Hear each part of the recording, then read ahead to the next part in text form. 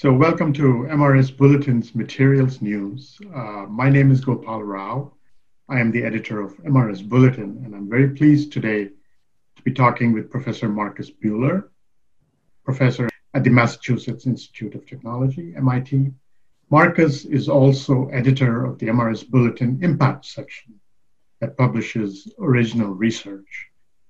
Today, we are discussing recent work in Marcus's group that was published very recently in APL Bioengineering, the journal.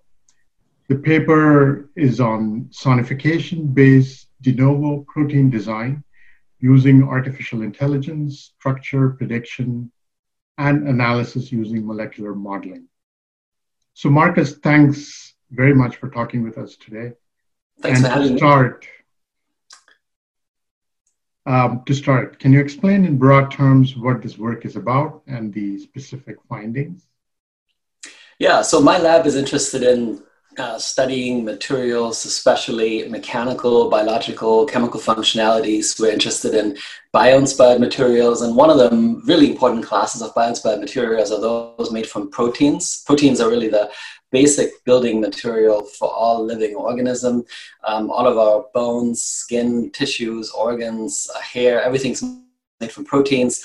And so we're interested in studying proteins and how proteins derive their function from their ultimate encoding in DNA. And this paper really tries a novel approach in understanding how proteins can be modeled and ultimately designed, especially creating new proteins that nature hasn't invented yet.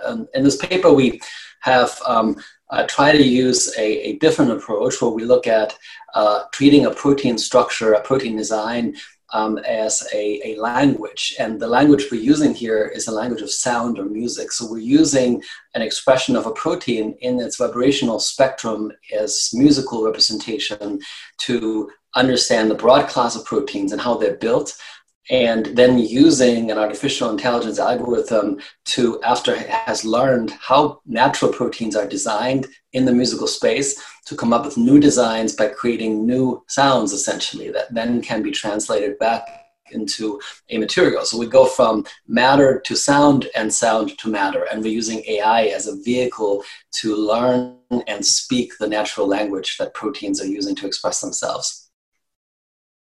So clearly, this is a very good example of how artificial intelligence or AI can be leveraged for materials research. This is one area. Can you maybe elaborate a little bit more about the AI approach here and how this could be translated perhaps to other areas of materials research? Yeah, absolutely. Yeah.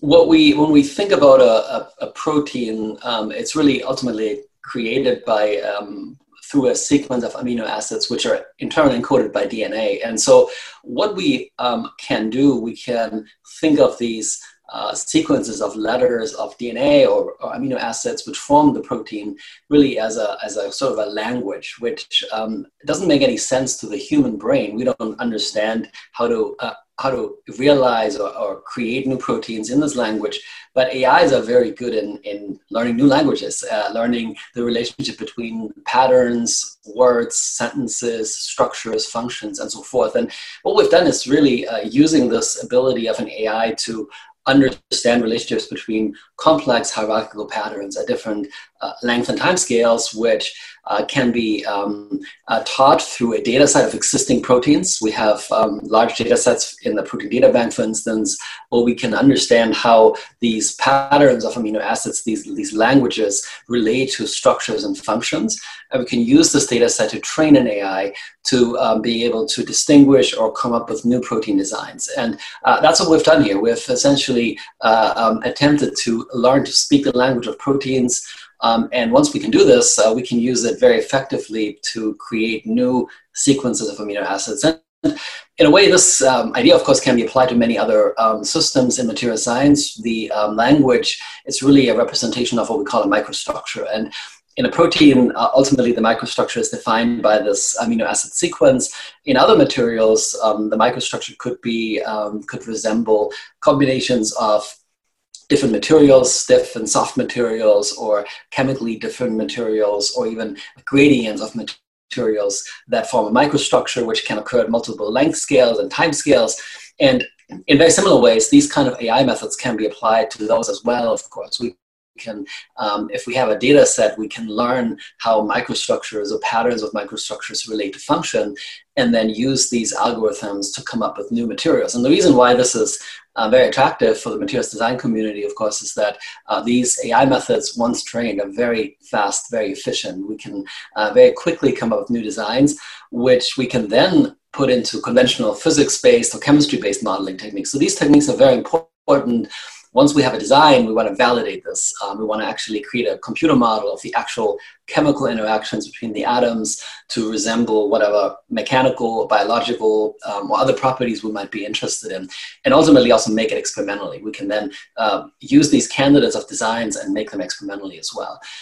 But the process of coming up with microstructures or coming up with new protein designs is usually very time consuming, and AI is a very efficient way of very quickly coming up with new ideas and how we might evolve materials design. And we're kind of following nature's paradigm in a way. Nature uses this paradigm of evolving different microstructural designs or different amino acid sequences in coming up with proteins that work really well for purposes of biology.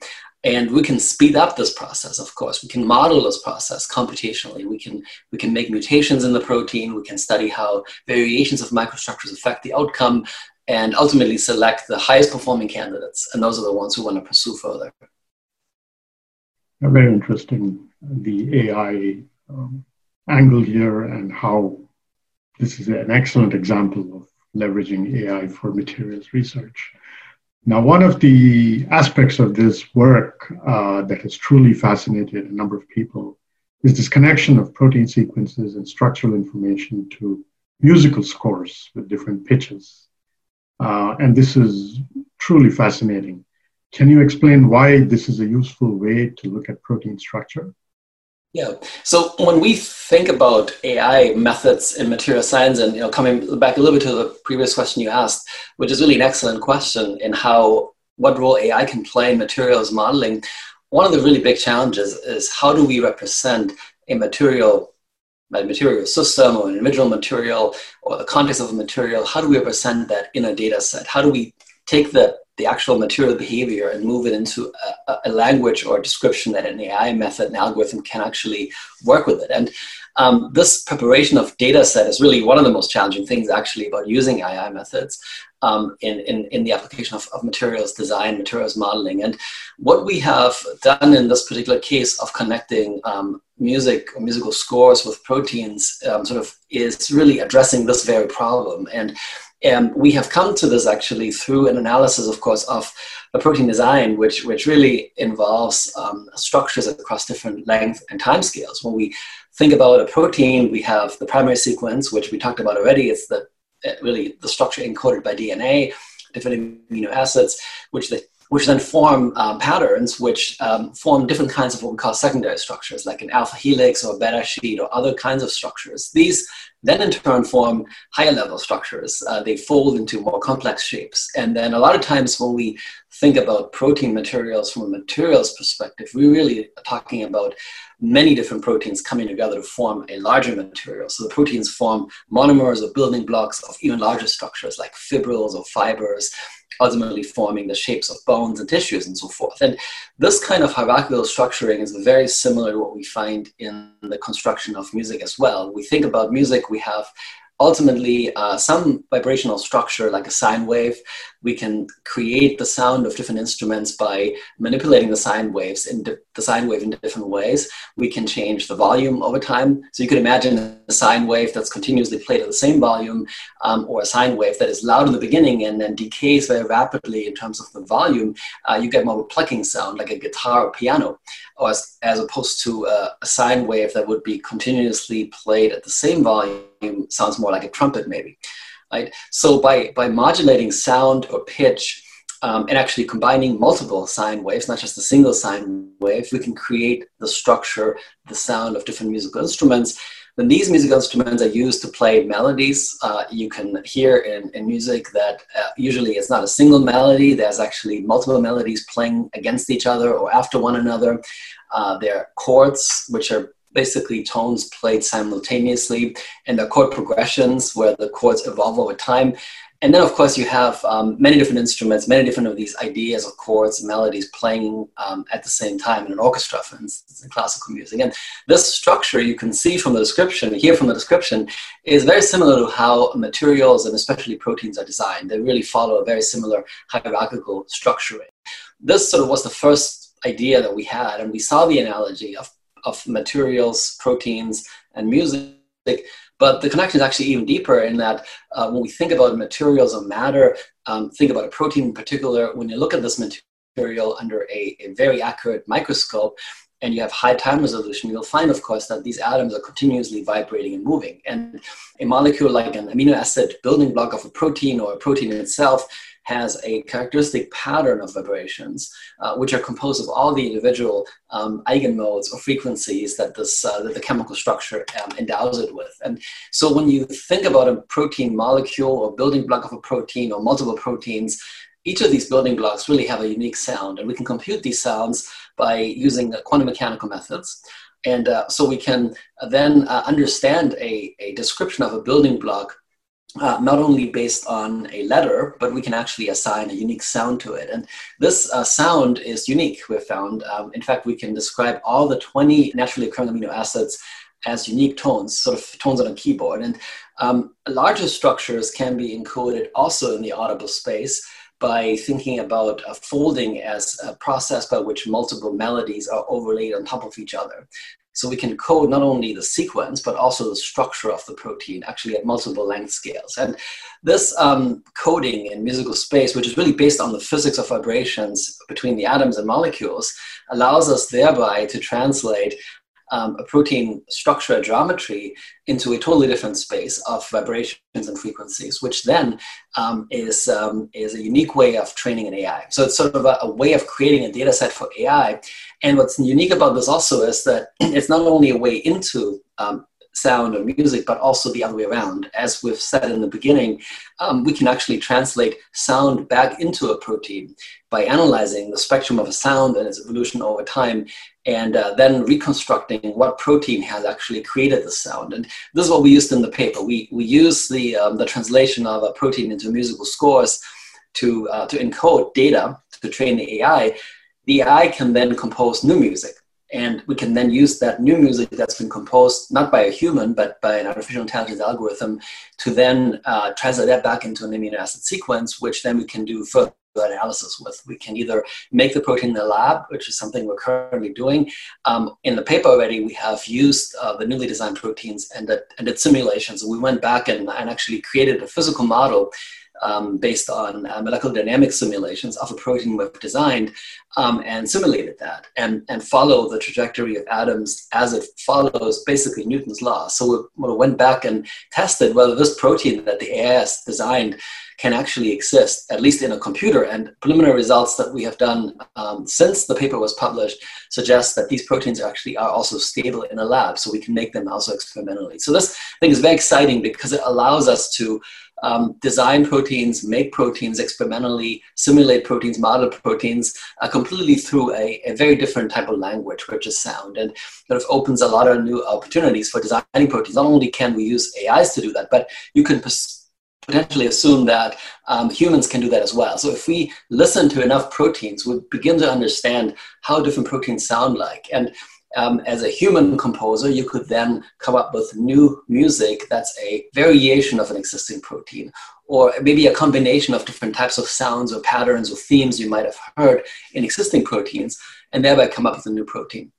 And one other thing that's very interesting, actually, when we design the new protein using AI methods, we have confirmed that the protein that has been designed through the algorithm doesn't exist in nature. So in other words, it's not a protein that nature has already invented. It's actually a protein that nature has not yet invented, which makes it really interesting. Now, sometimes in the algorithm, you will discover proteins that nature has also come up with. Maybe that weren't in the training set that the algorithm hasn't seen, but nature has also invented.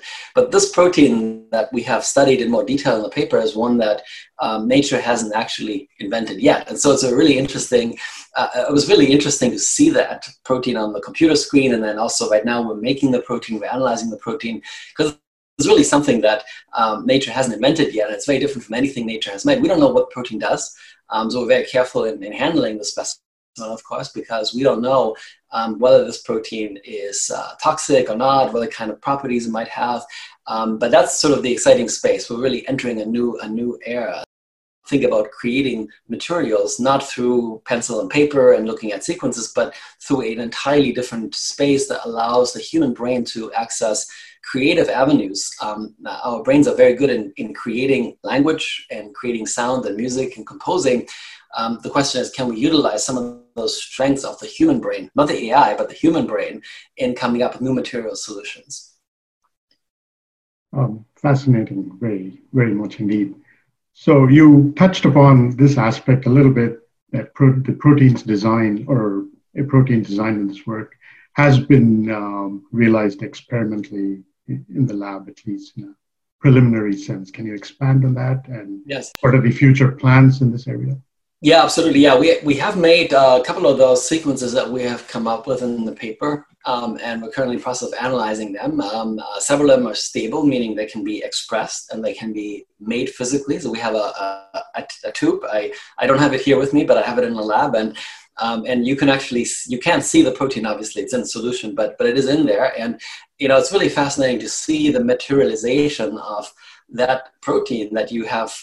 Maybe a couple of weeks ago, we've heard the protein only, and it's created by this algorithm, and it actually makes a real material. And so that's something we're doing for a couple of proteins we've made in the paper, but also we have a whole series of other algorithms we're working with right now that make maybe less dramatic inventions of proteins. What I mean by that is the protein that we have made here is really one that nature hasn't invented, not even close. And that was the purpose of that study. It was one that we wanted to make a protein that nature has not even come up with in even close way. But we've also now algorithms where we can make variations of existing proteins, such as SIL proteins or collagen proteins. We're finishing a study right now on collagen, where we design specifically proteins that form triple helical structures, and that aren't very different from natural proteins, but they are distinct. And so what we're trying to do with that is to see whether we can make proteins that are going to be collagen or silk proteins or elastin proteins, but that have distinct properties. So they're not, they're in the same class of proteins, and they could potentially be used as implants for tissue engineering applications or for maybe bioelectronic applications, but that have unique properties like certain stabilities or elastic properties, optical properties, and other things like that. So that's truly very interesting, and I look forward to hearing more in the coming year and beyond about continuing work in this area. I want to shift the direction a little bit. You are the editor of the new MRS Bulletin Impact section, my colleague, and the Impact section publishes original research. Now, the first Impact article has just been published along with the accompanying Perspective article. Can you talk a little bit about this first article and your plans for future Impact articles? Yeah, absolutely. Yeah, it's very exciting. We have recently begun in a really exciting initiative at MRS to add a section of original research to MRS Bulletin. MRS Bulletin is the flagship journal, of course, at MRS, and has a strong component of review articles and themed articles and editorial content historically. Now we added a section of original research to that. And I think it's an exciting opportunity for the members of MRS and really anyone around the world in materials research to publish, to submit, and also find cutting-edge, high-impact research articles that really are changing the status quo of what materials research is doing at this moment. I think we're very excited, and the community is very excited. And yeah, a few days ago, in fact, we had the pleasure of seeing the first two articles being published. The original research article accompanied by a perspective article. And that's what we're doing at MRS Bulletin Impact. We're trying to combine the original research results with a perspective of usually written by leading researchers in the field to provide context for what this advance really has made and what the advance is about and how it fits into the bigger picture of material science advances in the world right now. This paper, the first paper where it came out, is written by Julia Greer's group with co-workers. And that paper deals with one of the very challenging problems at this point is how to make more resilient and better, more reliable batteries, and how to understand the failure of batteries, which we all know is a big problem and is connected really ultimately to materials phenomena, especially mechanical phenomena, and how materials form within the batteries and how these material structures formed within the batteries can actually disrupt the performance, the electrochemical performance of the battery. And Julia Gray's article is fascinating in many ways, but one is that it actually combines the topic of batteries and energy storage with, in fact, a problem that I'm very familiar with myself, which is size effects of materials. She shows that the formation of nanostructured materials within batteries creates extremely strong nanoscopic structures, which actually, because they're so small, because they're so strong, can very effectively disrupt the optimum performance of batteries, which of course in this case is undesired. So a lot of times we want to make materials that are very strong and resilient. In this case, strong and resilient materials are created by accident. And so Julia's article really allows us to have a pathway now to understanding ways of mitigating this and potentially creating batteries that do not have this undesired effect. So it's a really fascinating article and very fitting to be the first article to come out. The perspective article gives the perspective to that work. And we have several papers in the pipeline. We're going to be seeing a lot of articles coming out into the fall. And we also look forward to having submissions from the broader materials community of articles to this new section. And more announcements will be coming out. You're going to be hearing a lot about that, especially at the upcoming MRS fall meeting. But we're welcoming submissions. So we invite everyone who has a great paper, significant advances coming, original research, to consider submitting this to MRS Bulletin Impact. Marcus, congratulations on publishing the first Bulletin Impact article, and of course for your excellent and very interesting work that we talked about today. And I look forward to talking more about both of these in the future. Thank you again for joining us today. Thank you so much, Gopal. My name is Gopal Rao from the Materials Research Society. For more news, please visit the MRS Bulletin website at mrsbulletin.org. And you can also follow us on Twitter at MRS Bulletin. Thank you again for listening.